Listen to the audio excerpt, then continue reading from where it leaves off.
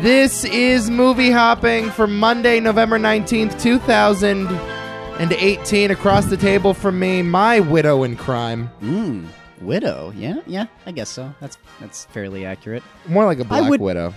More Yeah. like you would eat your spouse if given the opportunity. I would eat my spouse after having sex with them? Yeah. You remember that clip we saw in that weird bug movie that we watched? Yeah. With the worst music following up that sequence? Oh, what the hell was that movie called? The something Chronicles? What the hell was that movie? You're right. The Maelstrom Chronicles? Yep. The Maelstrom Chronicles. That's right. Is that right? Yeah, the one that Nick brought us to. Because he thought it'd be a phenomenal idea to do a thing about a bug apocalypse, kind of? Yeah, it was a 2-hour quote-unquote documentary about bugs taking over the world. Yeah. Yeah, that was a weird one. I kind of liked What? it. I did too, in a very strange way. I kind of liked it, yeah. Yeah, when I saw that, though, I thought, yeah, you. I mean, it's more like Me? Yeah, I mean, you'd like be curious to see what your partner tasted like. I think that's all. I mean, you wouldn't do it like maliciously. You just want to take a bite of flesh and just give it a taste. I think Maybe saute that shit. this could be the first time you ever put like a bleep sound in the podcast. I'm just going now. I think most partners know what their partners taste like. Generally, you'd be surprised. You would be surprised. Let's get off this note. Yeah. We have 2 movies to do today. We're gonna do them in 2 parts again. We did this a couple weeks ago. It's Oscar season, man. It is Oscar season. Oh God, Snuck up on you, didn't it? It did. Hit you like a wrecking ball. Get ready. What the hell is coming out, by the way, for Oscar? Is it just Well, this was a big one. this is it? This was a big one. We have a new Clint Eastwood movie coming around the corner called The Mule. The Mule? Yes. We have... Speaking of mules, I saw a couple mules walking on my road in Harwinton, Connecticut the other Oh, I night. saw that Snapchat. I know. Tell me what the fuck that Snapchat was. So, Okay, go ahead. I was coming home from Abby's, and I'm just driving up my road, and I'm coming to I'm about like 500 feet away from where I have to turn to get into my driveway, and all of a sudden I'm just like, why are there little people walking on the road? What is? I was like, well, that's strange. This is bizarre. So I was like, I'm going to pull up and talk to these people and see what's wrong. And then I pull up to them, and they're fucking donkeys. Wow. They're just strolling in the middle of the road. Wow. We're in Connecticut, bro. 1 o'clock in the morning. We're not in like Buenos Aires. Like, what the hell? Did Did they have like things strapped to them? Yeah, those were like blankets to keep them warm from the cold. So they weren't like free-ranging donkeys. No, but we think they escaped from our neighbors in the back, because like about a house like deep into the woods in our backyards. There's a little group that we think was run by the mob at some point. That's what my dad thinks. Okay. And anyway, they have a lot of animals back there. Oh, so there are donkeys in the area. Yes. Okay, so it's not that shocking then. No. You live in a neighborhood with donkeys, so to see donkeys on the road is not the craziest thing. But they should not be out. They should not be out. No. It's the first time. How do you let a donkey escape? I don't know. It's like the slowest, most chill animal. It is. You got to be a real dumbass to let your donkey escape. I mean, a donkey's literally the dumbest animal. They're meant to carry gold. We named jackasses after them. All right? They're fucking idiots. That's true. Okay. And then you think of Donkey and Shrek. I do.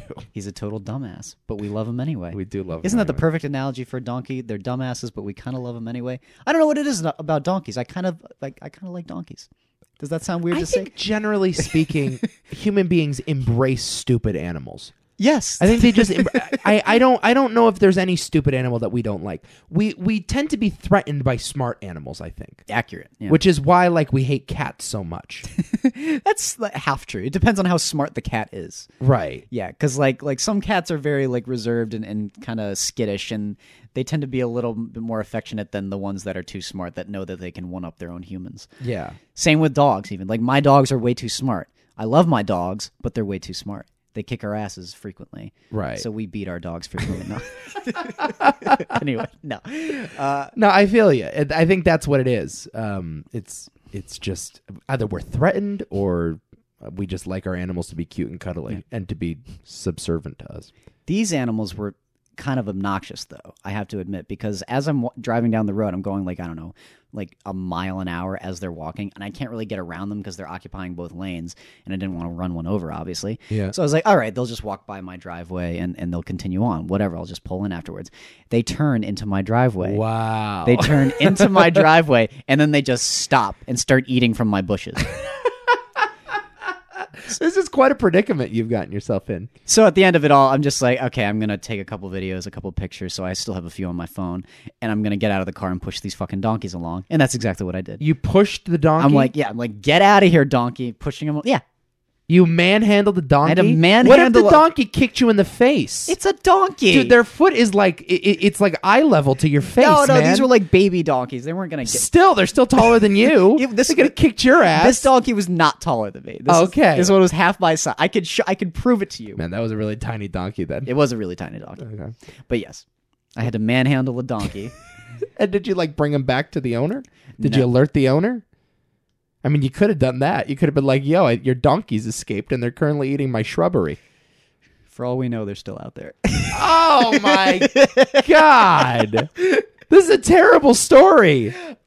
So I go into my basement afterwards, and my mom just laying on the couch for whatever reason, and yeah, she's sleeping. I guess she had like a headache or something. But I'm like, Mom, there are donkeys outside. She goes back to sleep, and then I wake her up again. I was like, should we call someone? Who do you call? Really, who do you call? The owners. That's who you call.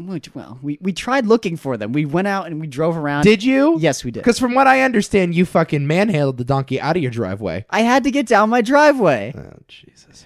I had to go to bed, but then I realized, oh wait, we got to save these donkeys. So yeah. You are the reason why we can't have nice things. Here's what's coming up this Oscar season. We have this movie, The Front Runner, with Hugh Jackman, which is the story of what's his face, the Gary Hart story. Mm-hmm. We have Green Book, which is directed by one half of the Farrelly brothers. You know the Farrelly brothers, I do right? know who the Farrelly brothers. Yeah, but this is like supposed to be like an Oscar bait movie with Viggo Mortensen and Mahershala Ali. Interesting. Yeah, that's around the corner. That's going to be a contender. I guess Creed 2 is pretty soon. We'll have to talk about that in some capacity. I love Creed, The Favorite with Yorgos. That's a Yorgos movie. which I really want to see. Yorgos Lanthimos. Yeah, I mean, there's still there's a lot, man. There's a lot of like films that I'm not aware of though. I feel like last year I had a good idea of what was coming out, whereas now it's just like wait. Roma. It- Roma, the Alfonso Cuarón movie. Coming There's to an Netflix. Alfonso Cuarón movie. Well, there you go. It's going to be spectacular. It's like the second favorite for the Best Picture race. Wow. Yeah, it's supposed to be. It's Netflix only. Dude, what kind of fucking world are we living in where the Coen brothers and Alfonso Cuarón are both debuting a movie within the same month and it's going right to your laptops? Jesus. How Christ. crazy is I that? hate that. I did not watch Buster Scruggs on my laptop. Well, by the thank way. God. All right. Just saying. You got it on the TV at least? Yes, I did. You got Welcome to Marwin, which who knows? Oh, and- Vice. Ooh, I kind of want to see that. Yeah, I mean, there's a lot. There's a Ruth Bader Ginsburg movie coming out called On the Basis of Sex. I keep seeing people talking about that, and I have no idea what to make of it. But It's going to get a bunch of accolades. So yeah, no, it's starting to heat up. So what we're going to have to do now, because the summer was not really our time. We're not big summer people. We're fall people. yeah, So in the summer, we sort of take a couple weeks off, and we'll skip a blockbuster here every now and again. we skipped a few. Yeah. Yeah. And I have still yet to see a bunch of the blockbusters that came out this summer. Now we're just gonna like bury ourselves in the cinemas, and we're just gonna see all these Oscar baits and talk about them. So we're gonna have to double down today. 2 podcasts coming this week for the price of one. The first one is what we're doing right now. It's called Widows. Mm-hmm. It's a film by the great Steve McQueen. Yes, Steve McQueen is back. Yes, not back from the dead. This is the director, Steve The other McQueen. Steve McQueen. The other Steve McQueen. The other Steve McQueen. That's what I was telling my dad. He's like, "Wait, Steve McQueen directed?" I'm just like, "No, it's the other Steve McQueen." He's just like, "Oh, so it's the less important Steve McQueen." I'm like, "What? Maybe. Yeah." Yeah. That might be accurate. Yes. So Steve McQueen is the director of 12 Years a Slave. He did not win Best Director for that movie, but the movie did win Best Picture. He was sort of given, I think, after that movie, a license to make whatever he wanted. And there was certainly a ton of demand for the next Steve McQueen movie, and that's sort of what we got Interestingly enough, in yeah. Widows.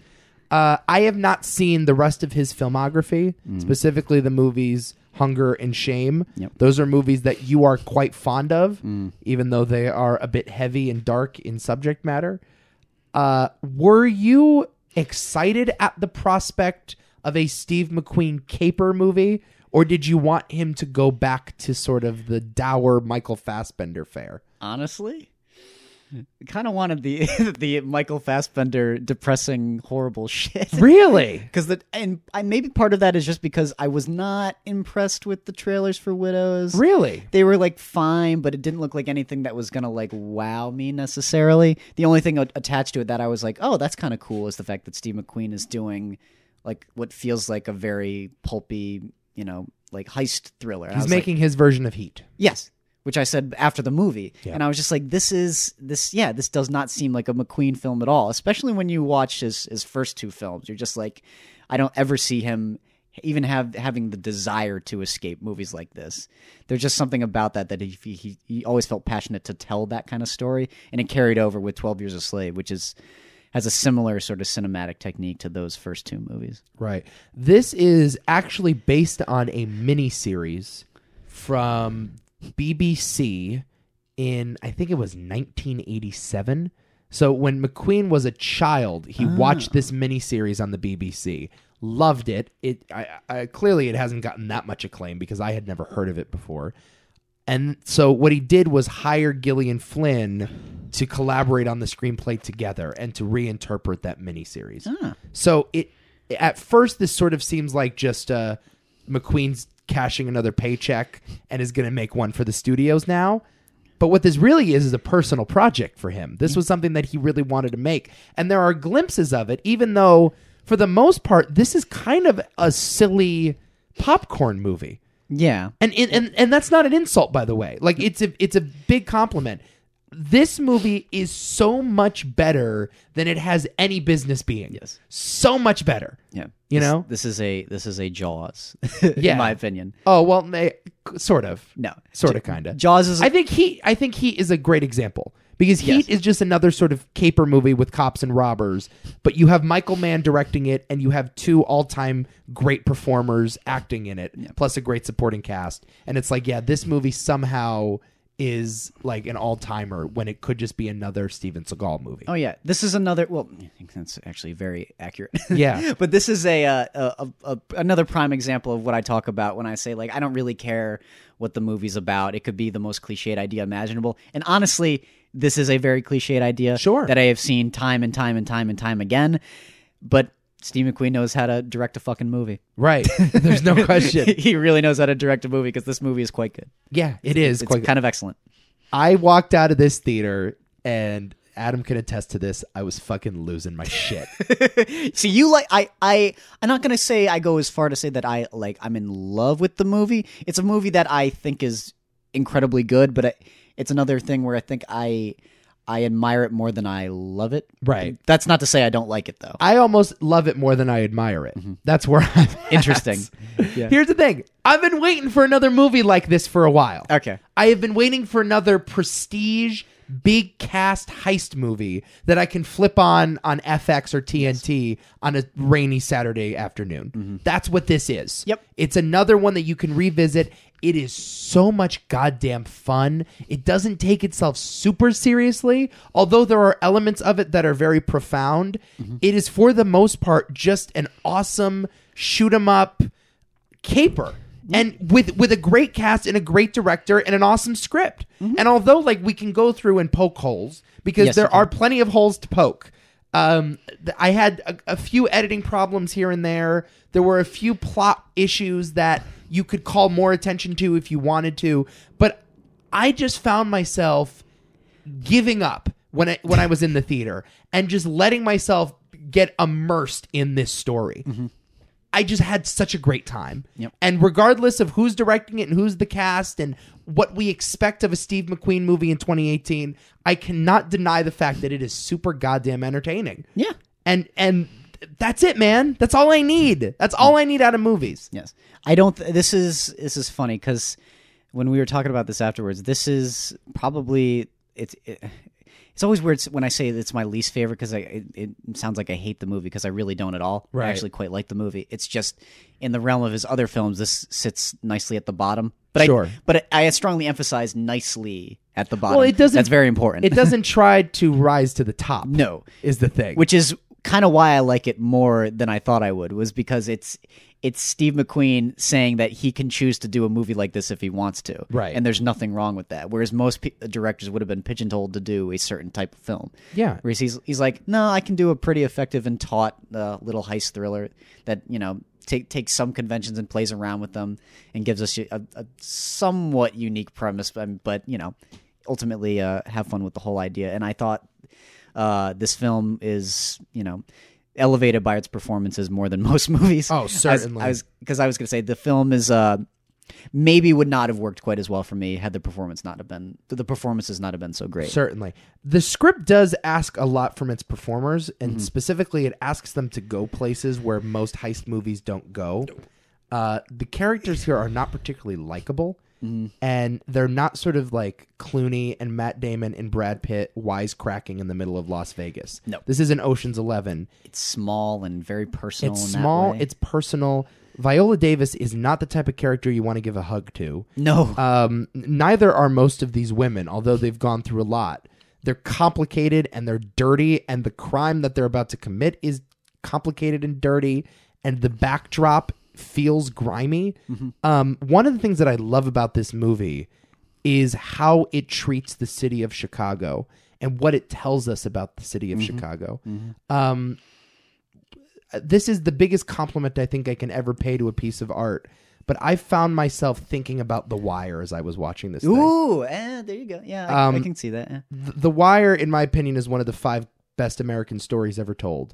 And this had so many homages to that show, and it gave me a portrait of a city that you don't find in even like a Michael Mann movie or a Tarantino movie or a Paul Thomas Anderson movie. Like, all of those directors give you a sense of place and tell you the story of Los Angeles in a compelling way. Yep. But it doesn't give you a glimpse into the other side of the tracks in the way that this movie does.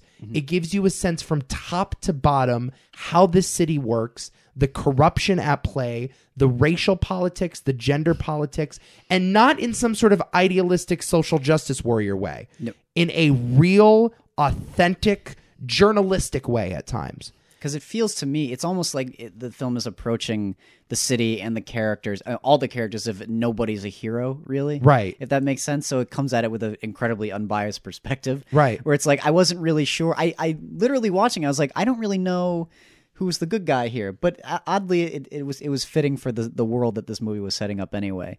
Especially down to when they were trying to figure out how they were going to side with Colin Farrell's character. Sure. Who I thought was going to ultimately be the villain. And he kind of was. But then he's also kind of not. Well, I'm not sure you can say there's one villain in this. I mean, you could say there are bad guys and antagonists. I don't know if you can say villain.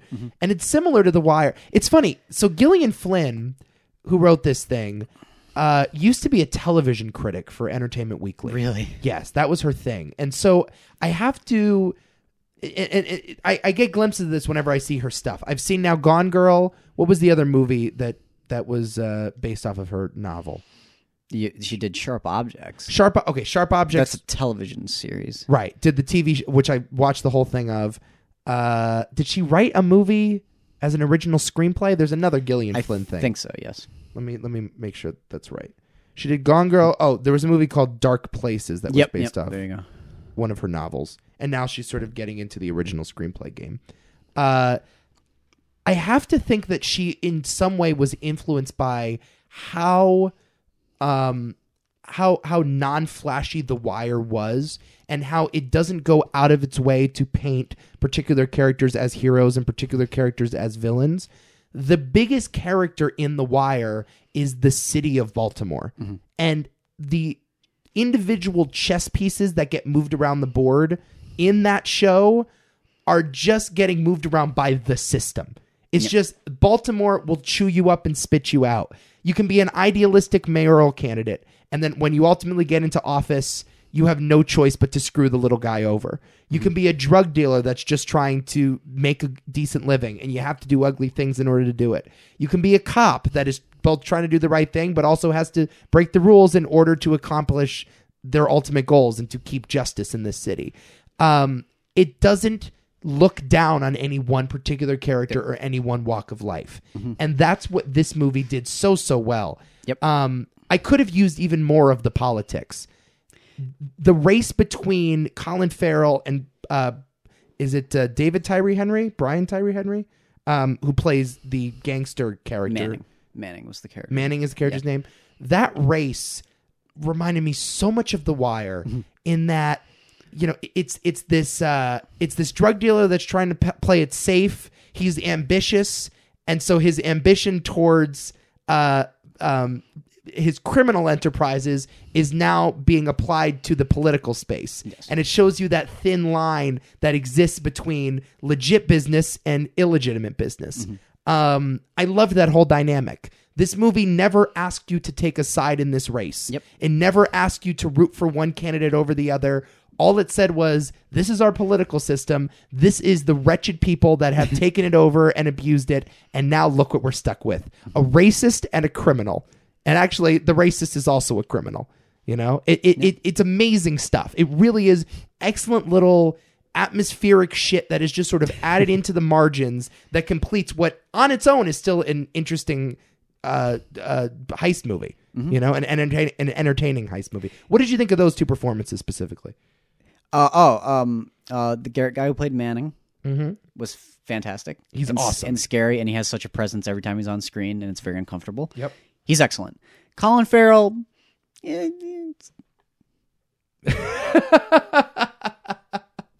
weird accent, very weird accent. He's got some charm to him, but it's not Colin Farrell's best work. I'll just say that. He's got his moments, though. I'll say that. Certainly, with one particular scene, which is or not even a scene, it's a shot. Yeah, it's my favorite shot in the film, and it's when where he's just kind of letting loose in the car because he's angry at the journalists that are trying to uncover the shit that's going on with him. And it starts. It does. Oh my god! It's one of those moments where it's like, I never would have thought of that. And it says so much about what you were just talking about with the city of Chicago and the people in it, where it doesn't go inside the car. It's so fucking good. It stays on one. It's my favorite shot of the movie. Yeah, no, my favorite shot of the film. Yeah, and it just stays on one side of the city as he's just rambling on in this car about the shit that he has to deal with, and then he's yelling at his girlfriend for whether or not she's had sex with a black man. Right. And by the way, as a black man drives the limo. Yeah, it's fucked up. And you see the black man sort of in the shadows of the windshield. Oh my god. As sort of the unnoticed guy. It's terrible. No, but it's amazing. You're right, though. You're right. It's amazing. The shot that he's referring to is when Colin Farrell's at one campaign stop, and he's driving back to his campaign headquarters. Because normally you would cut inside the car, right, to get to get a sense of what's going on. But that's not what this film's concern is at all. No, it's at the guy that's being forgotten outside, and that's what it is. It's a guy that has lived a luxurious life because of his last name and because of what his father gave him. Yep. Driving through the city from the black neighborhood to the white neighborhood. And I love how it stays on that one side, and then right as we get to the proper neighborhood, hands over. And now look what it looks like now. And meanwhile, he's in the darkness because he doesn't see any of it. He's in this limo. You can't see him because he can't see outside the car. It's it's one of those things where it's like I don't know how I did, I wouldn't have thought of that, because the idea is to kind of cover up the truth of what's really going on here.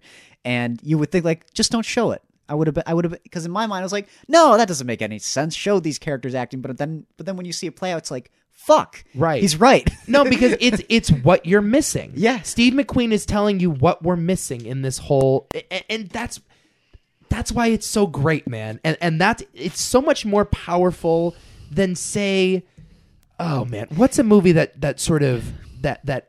Black Klansman, for example, like Black Klansman beats you over the head with its message and makes the black man the star. And it's not to say that obviously, I don't want movies starring black people, but when you're making a movie about how black people have been left behind, what you have to do is show the people left behind, you know, and so that's what this movie does. Is it just sort of subtly moves the camera in the direction of the forgotten ones, And that it's almost as powerful as making a movie starring a black man. Yeah. Right? And just sort of the subtle stuff with Liam Neeson and Viola Davis's son, although that scene, I maybe would have played the scene a little bit differently. Like, that's another just sort of offhanded remark about the state of police and the state of African Americans in inner cities. And it doesn't beat you over the head with it, you know, and you're just asked to sit there and watch and listen and just subtly pick up what the movie's trying to tell you. And I was so scared that it was going to start beating me over the head, because there's always there's a few moments here and there where it really does feel like they're going to go into that idea of just really ham-fisting these ideas that you're referring to really, really hard and down your throat. But they never do, right? Which is why the film always ended up being very satisfying for me at the end of every scene. And I remember at the end of that moment, with that ending shot of him walking back into his house, that's, for me, that's the moment in the film where I just sit back and I'm like, yeah. Right. Yeah. Yep. Yep. Sure. It's working. It works. It absolutely does. It works on every front. Mm-hmm. And it's all there. All the pieces are there. I mean, this is a movie starring 3 women. Yeah. Right? It's a movie about 3 women pulling off a heist. They could have easily went into the sort of pussy hat wearing hyper feminism that has defined a lot of films over the last 5 to 10 years or so. Mm-hmm. But in this particular era, in 2018, in the height of Me Too, this movie decides to play it quieter. And it's not that the messages aren't there. Yep. But at the end of the day, this is just a story that happens to be about women. Yeah. And in that way, it's more true to the female experience than Ocean's 8 or Ghostbusters or any of these sort of these feminist statements of the last 5 years. Because, it doesn't draw attention to it. It just is. It just is. Which is what I want. Which is what life is, man. It just is. Give it to me that way, because that's all we ever want. That's the proper, comfortable way of doing it, for God's sakes. Exactly. I love that. Especially in when the heist actually happens. Because in the way they dress up for the heist, the way they execute the heist, to when they reveal themselves, I was so concerned that one of the characters was gonna be like, "Oh my God, women!" And it's like, no, doesn't happen. It wasn't. Doesn't happen. Yes, it's just they happen to be women, and they're all unique women in their own ways. And I guess there is an element, naturally, that feminism plays in this whole ordeal. But still, like, Viola Davis could easily be a male character. Yeah, no, right? exactly. Like, and as could Michelle Rodriguez, and as could the rest of this female cast. And that's really the question we should be asking. Could you swap the men and women roles if you wanted to? You could. It's a different movie. Yes. No, I mean, you're telling a different movie. You're telling a different story, certainly. Yes. But yeah, you could. But the question is, does this require them to be one or the other? And if you can kind of freely do that, I would hope you'd be a little more okay with that. I'm speaking to certain feminists here. Right. Sorry, but... No, but isn't that what you want, though? Yeah. I mean, I don't know. Like, again, I don't want this to be way too political here, because I just really like this movie as a me too. movie. Exactly, yeah. You know, so I dissecting the politics is a little silly. But, yeah, I mean, isn't that what you want all groups to be portrayed as? Don't you want everybody to just exist and their demographics to be secondary? I mean, isn't that that's the goal, right? And that's what was so baffling about this movie to me, because because again, and I'm sorry, but just the nature of movies and politics and entertainment today, when I'm seeing the cast and how diverse it is, I'm like, oh God, they're going to draw attention to the fact that it's a diverse cast with just all women, blah, blah, blah, and it's going to get distracting and it's going to lose all meaning and substance. Yep. And then I saw the movie and I'm like, wow, I love you, Steve McQueen. I'm going to tell you a story. Okay? I'm going to tell you a story. My brother is the biggest Liam Neeson fan in the world. Ooh. The biggest one. Taken's his favorite movie. Cool. The Gray might be his second favorite movie. Has he seen Schindler's List? Nonstop might be his third favorite movie. He's never seen Schindler's List? He's seen Schindler's List, but you understand what I'm saying. Yes, here, I do. Right? Yeah, I know exactly what you're saying. There's a Snowplow movie with Liam Neeson in it coming out in January. We will be the first ones in line to see that one this January. Anyway, you get what I'm saying. He, as a immature college young male, he idolizes his action heroes. You know, you went through that phase yourself, I'm sure, in a younger, more immature time. And I think in many ways he sort of worships the idea of the all-American badass male. And Liam Neeson is that stand-in, even though he's Irish. So when I told him, yo, there's this movie coming out called Widows, And the plot is that Liam Neeson dies in the first 10 minutes of the movie, and his wife has to avenge his death, essentially. He was insulted by the very premise of it. He was, and we got in a 2-hour-long shouting match about how absurd and how PC and how social justice warrior centric this movie was going to be, and that if I were to see this movie and give this movie $15 of my hard-earned money, I would be disowned from this family, essentially. So I'll be honest with you. As I was coming into this movie, I expected, all right, they cast Liam Neeson because they wanted to say something about the state of the American male in cinema. Which is kind of what I thought. Right. I just assumed. It's like, okay, you're going to kill him off in the first 10 minutes. That casting decision in and of itself is commentary, and it is part of the story. It's part of the thematic implications of the movie. And I also expected this to be a lot of, hoorah, we're women, we're so great. Me too. This movie was none of that at all. And specifically in the, I guess people have seen this movie by the time they're listening to this, right?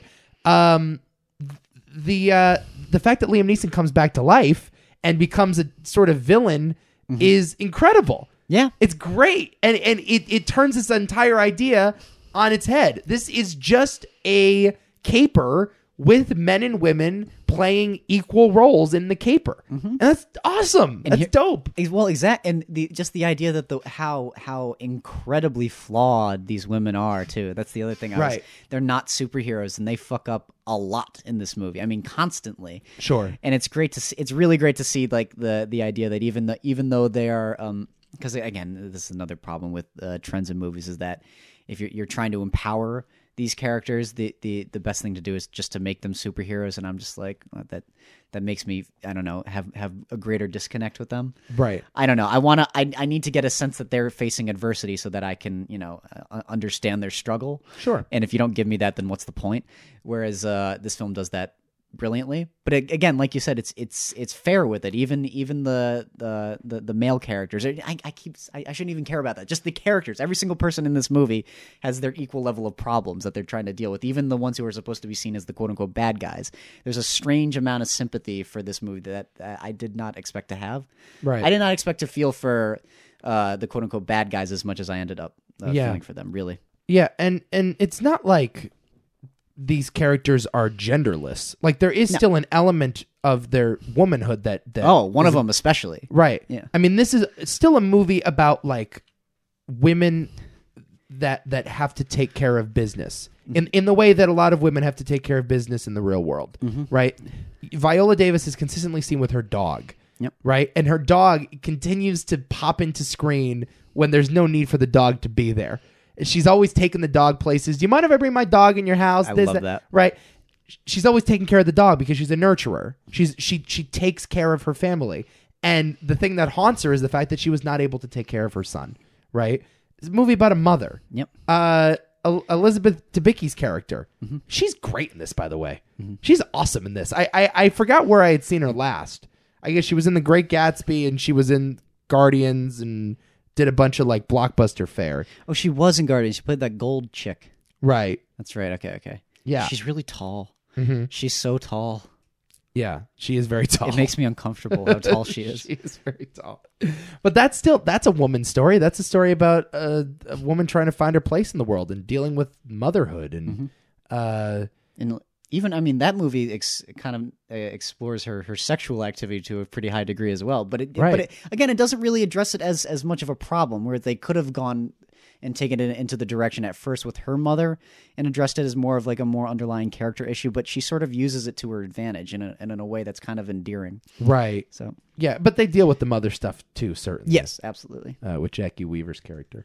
They're careful with it. Michelle Rodriguez is a mom. Yeah. She can't make the heist because she can't get a babysitter. I love that. It's awesome. Isn't that great? It's awesome stuff. It's really good. You're sitting in a writer's room. It's like, so she can't get the job because she's in jail and she needs to escape her parole officer, blah, blah, blah, blah, blah. It's like, why don't we just have it be like she needs to watch out for her kids? Oh, okay. Never would have thought of that. I should find her name, but the woman that played the babysitter in this movie, I thought was just spectacular. Who the hell is she? I had never seen her in anything, but she is a hair salon owner, or I guess worker. Her name is Cynthia Erivo. Erivo. And she was in Bad Times at the El Royale this year. So, wow, big fall for her. Interesting. And nothing else. Bad Times at the El Royale, Widows. She was in an episode of Broad City. Cool. I thought she was great, too. Yeah. It was awesome. There's not a single bad link in this movie, I think. Yeah, it really isn't. I couldn't find the weak spot. You haven't talked about your favorite one, though, Nico. What's going on? Oh, shit. Have you forgotten? You haven't forgotten. No. Are you serious? I've been revving up for this thing the whole podcast. I've been saving this till last, baby. Oh. Well, that's all right. We'll talk about it now. Go ahead. Free Bobby Duvall, baby. They let him loose. Bobby's on the loose, baby. Woo! Duvall in this movie is awesome. How dope is Duvall in this thing? Woo! It's pretty good. Bobby! He's back! He's off the chain. He is back! Oh my, you know what? I've been waiting. I watched that stupid fucking movie with Robert Downey Jr. a couple years ago. What was that movie called where he played the dad? The Judge. The Judge. Oh my God, he's awful in that. Well, actually, he's not awful, but that movie is terrible. Mm-hmm. And for the last 20 years, he's been doing that thing that De Niro and Pacino have been doing, where it's like, all right, we're just going to take minor bit parts and we're not going to really be acting. We're just going to sort of play ourselves in them. Old grandpas. Yeah, old grandpas. And at first I thought, all right, that's what Duvall is going to be in this movie. You could put Sam Shepard in that role, or De Niro in that role, or Robert Redford in that role, and they would all look the same. Couldn't put Sam Shepard in that role anymore. Well, I guess not anymore, but you're right. Anyway. I know what you mean. You know what I mean. Fucking, no, man. Bring back Apocalypse Now, Godfather, Network, fucking Bobby Duvall. Put him on screen, give him the ball, and just let him go, man. And he's just jacking up threes the whole scene. And a few of them don't go in, by the way. He misses a couple of those shots. Mm-hmm. But he's about 70% from the three-point line in this scene. He's incredible. When he's there screaming at his idiot son and screaming at his doorstop of a, what is it called? The paperweight. Tell your redheaded paperweight. Great line. Great line. They let Duvall loose, and he's only in about 3 or 4 scenes of the movie. He's not in much, but he makes the most of that screen time. Oh, my son. Whoa. Oh, man. Whoa. He's dropping N-words. He is God. so cartoonishly racist, and I felt bad. Because when he first said the N-word, I started laughing, and I had to catch myself because I was in public and I forgot. You realize we were sitting next to... Yeah, we were sitting next to an African-American couple, so that was probably not the best idea. I was just... They laughed a little bit too. Right. They're like, whoa. I find cartoonish racism in movies to be hilarious. But it was also it was real, though. Duvall's racism, as over the top as it was at times, did feel like... He did feel like a councilman in Chicago. He believed everything I was hearing out of his mouth. Right. Yeah, certainly. Maybe not a good thing, but... No, it made... it's a great thing, but... No, it made sense. It did. Yes, it was a real character, even though it was turned up to 11. Yes. Excellent performance. Excellent... I don't know if it's a comeback. Maybe it is, but it's excellent to see him doing this kind of a role. I'm not sure if it's a comeback, per se. No. But... Man, it's been let me go. I'm looking at his IMDb page right now. He was in Jack Reacher. He was? Yeah, he's made a bunch of movies you've never heard of. He was in Crazy Heart, I guess. Yeah, man. Tom Hagen, baby. He's back. It's nice. Give me more Duvall. Yes, I love Duvall in this movie. As did I. He was quite good. I have another performance I want to call attention to as well. Oh, God. I can only imagine. Yeah, I think you can imagine. Yes, I can. Right. So it turns out Daniel Kaluuya is one of the 5 best actors working today. That is one of your favorite things to say, by the way. He's one of the 5 best to work today. Well, I like top 5 lists. I think he's there. I think he's in the top 5. He was very good in this, but again, to me, underused. I would have loved to have seen so much more of him, but oh my God, whenever he was on screen, it was electric. So, it was so good. At the beginning of this movie where the guys fucked up, I guess, well, no, they're the ones that fucked up the heist, right? Yeah. Or they were the ones that let all the money get stolen. Mm-hmm. Kaluuya's in this high school gym asking them to freestyle rap for him, and he starts getting in their grill like the snake from Jungle Book. You know what I mean? His head is just on a swivel. And he gets in their faces and it starts kind of bobbing his head, but also like, what the hell is going on right now? Uncomfortable. And then shoots them. It's so good, man. This guy is so creepy. But not only that, in Get Out, he is this awesome lead of a horror movie who it has to be entirely sympathetic and likable, and you have to believe his journey. Yep. In Black Panther, he's just sort of a sidekick that is underutilized, but he's still one of the 3 or 4 best performances in that movie. Oh, absolutely. And then in Sicario, he plays sort of... Oh, he is in Sicario. Yeah, That's right. yeah. He's one of the more underutilized aspects of Sicario as well. It's easy to overlook him in that movie, but he's excellent in that too. He's got more charisma than most actors working today, too. That's the other thing about it. I just love seeing him work. That's the thing. I was watching Sicario not so long ago. I'm just like, fuck, I love Kahlua. Yeah. And just every little moment he has. There's something about those eyes, man. Yeah, it's okay. Just don't keep us in the dark. Right. I'm just like, yeah, don't keep us in the dark. I love you, Kahlua. Oh, he's so great. There is something about those eyes. You look at those eyes and they tell you a 1,000-year-old story. There's something. They just are well worn and mysterious, and it's like I don't know what's going on behind them. It might be good, it might be bad, and you're about to find out. They certainly use those eyes to great effect and Get Out. Certainly. When that scene when he's just crying and his eyes are just wide-eyed and right. God, he's just entranced in whatever he's been hypnotized with. Oh, no, classic shot. In that case, the eye portrays terror, but here it's mystery and it's this sort of he's a predator in this. Yeah. And he's like the Terminator. He just comes after you, and he always seems to be there. He's omnipresent. He's so creepy. It's so goddamn creepy. I love it, though. I loved every element of this performance, and you're right. Although he was in a fair amount of it, I did want more. I want more starring roles out of him. He's so good. He's so good. He's my favorite performance in this movie, as a matter of fact. He's awesome. Probably, as much as I love Bobby D. Yeah, well, he. I will say, like, every time when he was on screen, he's the one that I wanted more of most of the time. Right, exactly. Yep. Let's talk about the plot real quick as we wrap this thing up. And now we get into my biggest criticism of the movie. Give me your biggest criticism. This is too plotty for its own good. Yeah, far too plotty for its own good. Right, and it loses me in spots. That's a good way to describe this movie as far as like how it captures my attention, is that it's very, very, very, very spotty because it is ridiculously plotty. And this is it's what I always say about movies, is that when you focus too much on an expansive and complex plot, you don't have a lot of room to grow. I don't know. I like films that stick to smaller ideas that can really grow off of that smaller idea and make the characters a little more emotionally resonant and compelling and so on and so forth. And this movie certainly does that. It's just when it needs to only focus on the plot details, it really just loses. I was losing interest in places here and there. It always picked itself back up, always, but the film would have benefited from taking maybe not taking its time, but honing it back a little more on just how crazy it was getting with the conspiracy and whatnot. Yeah, it's a script issue, no doubt. I don't think it's a directorial issue. It's a Gillian Flynn script, so it's important to keep in mind that she makes pulpy entertainment.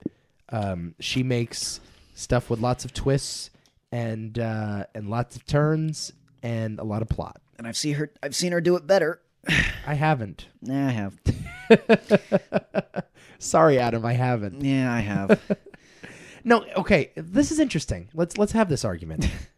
So I find this movie to be so much better than Gone Girl, and I also find Steve McQueen and her to be much more suited for one another than Fincher and her. Maybe Fincher. I think here's the problem. I don't know. I thought there was a greater disconnect here, personally. But here's the problem. Fincher is a cynical fuck. Yes, and he's always looking for the meta commentary on top of the commentary. Mm-hmm. He's always looking to take the material and say something cheeky about it, you know, because he finds himself to be way too clever, and sometimes that works. In Fight Club, that works. That's a satirical, self-aware, hyperkinetic movie that requires a lot of meta analysis. This is just a heist movie. And the thing about Gone Girl is it could have been just another pulpy wife screws over the husband and takes a bag of money and runs away. Like, it could have been that, but it wasn't. He felt the need to say something more. And for some reason, I found this material to work a lot more because Steve McQueen just went for it and played it straight. And inserted the commentary on the margins rather than saying something so profoundly cynical about marriage in the case of Gone Girl. Sure. Steve McQueen's attempt is not as, I don't know, it's not as flavorful. I don't remember it as much. This is for Gone Girl's flaws that it has to commentate on about marriage. It sort of makes up for that by how it examines the media, which is very true to me, and that's most of the movie. Honestly, the marriage elements are, I mean, they're maybe more important than the media elements, but they don't carry it as much as those aspects that I was just referring to. So I don't know. That's why Gone Girl for me is a much more interesting movie than this, and it sticks with me more. And I was watching Gone Girl like a month and a half ago for some reason. I don't know why, but I just was. But I was like, yeah, man, I for as strange and out there as this story is, and even though you're right, it doesn't really have to be. I'm never gonna forget this, and its presentation is just wonderful in that way, and it's a movie that is incredibly efficient in that way for as complex as it is. Whereas, like, this movie was not as efficient in my eyes. It was a little rough around the edges, certainly. That's it wasn't kind of as polished. Whereas that's kind of what I'm talking about. I feel like Fincher's sensibilities for going to the strange, dark places is it because Steve McQueen goes to dark places, but he goes to very real dark places. Whereas Fincher is more interested in like the complex ideas that are kind of, you know, up above, like you were just talking about, like with Fight Club, or in the mind. He enjoys exploring the human mind, which sometimes gets on my nerves, because he feels the need to say more than maybe he even can speak on. Sure. You know, like, but there's a little too much self-awareness. Which is fine. I like self-awareness, but and in some cases it works, some cases it doesn't with Fincher. But I don't know. In the case of Gone Girl, it's just, I don't know. It just sticks with me a little bit more. I like that presentation a lot more. And I think Fincher was more suited to handle Gillian Flynn's twists. Because especially when the twists happen in Gone Girl, I'm just like, what? But effectively so. Whereas in this, yeah, the truck blew up. Okay, so Liam Neeson's still alive, right? Right. Well, no, okay, so I get that. I almost felt like that twist was inevitable, and I don't necessarily know if McQueen could have done anything about it other than to change the script himself. And listen, I'll give him flack because he did co-write the thing. It wasn't just a Gillian Flynn adaptation. I just appreciate the fact that the movie let the movie be, and it just sort of got out of the way. Fincher never gets out of the way, but it's I guess it's a question of whether or not you want Fincher to get out of the way. Like, I want Fincher in my way all the time. I love that attitude. I love that sensibility. And Gone Girl's not his best film. I'm not saying that. Yeah, but for all of its flaws, it more than makes up for it for just it's just sublime storytelling. For as crazy as that movie is, right. It's to me that's a movie that is a lot better than it had any right to be. Well, it could have been more fun though, couldn't it? Oh, it's so much fun. It's funny, but it's like a dark, twisted funny. So what? I like dark and twisted funny. That's my favorite kind of story, I guess. That's why I like Green Room so much, even though not really funny. But well, it just sort of I don't know. The sensibility is always going to turn me off, and I just have to accept that, I guess. The marriage thing, I agree with. That's the one thematic element where I'm like, I don't see that right ever. But the media presence, yeah, I see that. Yeah, that stuff exists on the margins, sure. To the point where I was like, that alone carries me through the film to the point, in a very interesting way, to the point where I'm just like, yeah, it's hard for me to really, to give this film like a failing grade. For me to even say I don't like it, because it's another one of those examples where it's like, yeah, I could criticize this and that, but am I enjoying my time because of, the way it's tackling this issue? It's like, yeah, kind of am. All right. And in a movie that is using Ben Affleck and he's actually good in it. Wow. I mean, come on, Nico. Yeah, but he's okay. But he's good for the reasons that he's not good. Exactly. But right, that's what makes it good. Yeah, I know. That is it is the smartest decision Fincher made in that movie is to cast Ben Affleck. Yes. Yes. What a weird thing you never thought you'd say. No, it's true though, because he's an empty shell of a man with no charisma and no personality, and that's what the character demands. And so any performance, anything that Ben Affleck tried would have looked exactly like that, which is the key. Yep. Didn't even have to act. Yep. Right? Didn't even have to. That's fair. Didn't even have to. Yeah. Yeah, I do agree though from a plot point of view. It did try a little too hard, and I'll admit that the Liam Neeson twist felt unnecessary. And like I said, because of that, it does feel far less efficient and just on point. Like that's the thing about Gone Girl for me, is that for as crazy and twisty as it gets, it feels like it knows exactly what it's doing. Whereas this at times felt like it was kind of getting lost. Where it's like, maybe we'll focus on this subplot with these characters, and it's like, oh wait, too much time. Let's go back to this thing. Yeah, you know what I mean. And they cast. I mean, Jackie Weaver as the mom never came back into the picture. The election subplot itself, although like they sort of wrapped it up, it didn't really go anywhere. I mean, Colin Farrell. So the relationship between Colin Farrell and Viola Davis, I guess, what is she doing in that scene? She's extending the olive branch. She's like saying, "Let's do this together before I rob you." Or is she scouting out the place ahead of time before she robs him? That's the ultimate. I guess that's the ultimate purpose as to why she's there. But I guess it's just an added bonus for her to sort of one up him and get one on him before she left. Right. It's more to like satisfy her character in that moment, I suppose. Right. But that's about it. Like it didn't really serve a great deal of a plot function at the end of the day. The only thing that was important is that she scouted out the place, really. Sure. And the political race doesn't really dovetail into the heist, although the same players are involved. Yes. The fact that they're running for office really doesn't affect anything. No. I guess, well, until Duvall gets shot, which is another thing, which I appreciate the decision, and this might just be like a runtime thing, but by the time they shot Duvall in that final heist, there's no time for consequence. Like there's interesting. There is no consequence, and maybe that's, I don't know, its own thing. Mm-hmm. Maybe it's just, okay, this is how stuff works in Chicago. This is how politics works. The second the guy gets shot in his house, America's ready to move on. Yep. And we're just going to vote for his son because it's a sympathy vote, and we're not going to interrogate this any further. And that's what the political monster does. It eats people up and it spits them out. Yep. And perhaps that's what it was. It was just his time was up. Yep. And so now and sort of as a metaphor for the political race. So there's some cynicism there. Sure, certainly. Oh, yeah. No, the city stuff is awesome. Oh, yeah. I'm telling you, I cannot rave enough. I know we just did 20 minutes on it.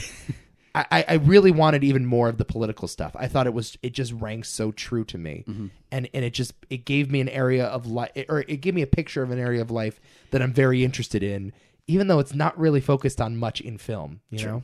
So what we're saying is that Steve McQueen should direct a sequel to The Wire. Yes, I want another season of The Wire, and I want Steve McQueen. No. I mean a movie sequel. Oh, shit. In the realm of Breaking Bad. No, I want more. I want another season. I want 3 more seasons of The Wire. Everybody does. Oh, The Wire's fucking great. Yeah.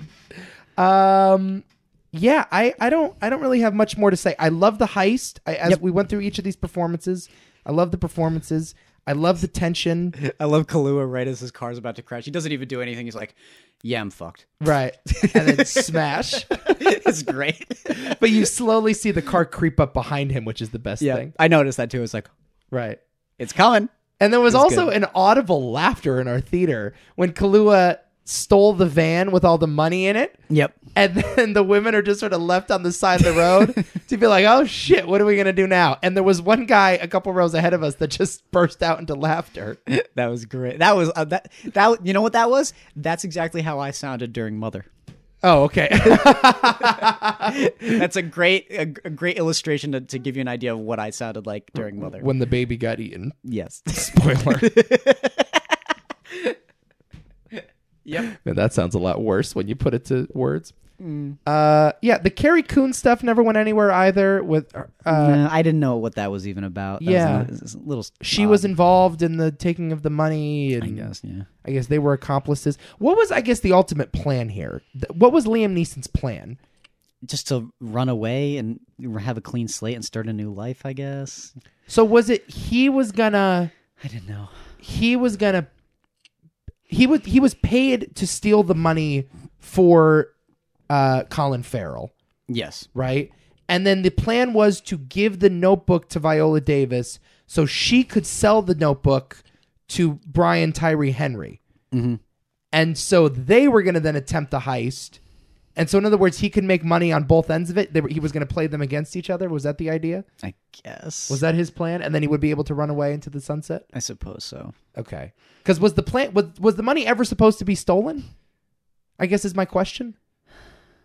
Probably. The ultimate heist? Yeah. No. That was never supposed to happen? No. Then why sell the notebook to the other guy? I don't know. I mean, if someone's going to get the plans, they weren't like a bad batch of plans. See what happens when I'm talking about when movies get too plotty? Right. That's why I hate it when people are like, I like complex plots. I'm like, no, you don't. No, you don't. No, you don't. You like good storytelling. Right. You don't like complex plots. Well, you like good stories, not good plots. Yeah. There's a difference between story and plot. I hate it when people don't know how to distinguish the two. Yes. I hate it. Yeah. So yeah, you're right. It sort of fell apart. But other than that, here's what I'll say. If you like just a popcorn caper, this is it. With substance. With a little bit more. Yeah. With just a little bit, with enough more. Yeah. Not too much more. Perfect amount. Yeah. This movie will make you very, very happy. It's really good, guys. It's And- my number. Yeah, you're interested in this, aren't you? I am. We'll get there later in the year, obviously, but what do you think right now? I want to say it's my number 5. 5? Yeah. Yeah, it's higher for me. Oh, I figured. Yeah. I still go. Let me think about this. You were never really here. A Star is Born, Hereditary. And then a movie I can't mention, and then Widows. Oh, fuck. Is that where we're going? Is that what we're doing right now? Holy shit. Y'all, see Widows, man. And you know what else you should do? Is you should tune into our next podcast, which is coming right now Yep. on your RSS feed of choice. We're doing hours worth of Buster Scruggs action. What a great sentence. We're doing an hour of Buster Scruggs action. Yeah, that's right. Coming up on Movie Hopping. Guys, I love you. Check us out, toomanythoughtsmedia.com or tmt.media for more of our garbage. Where are you on Twitter?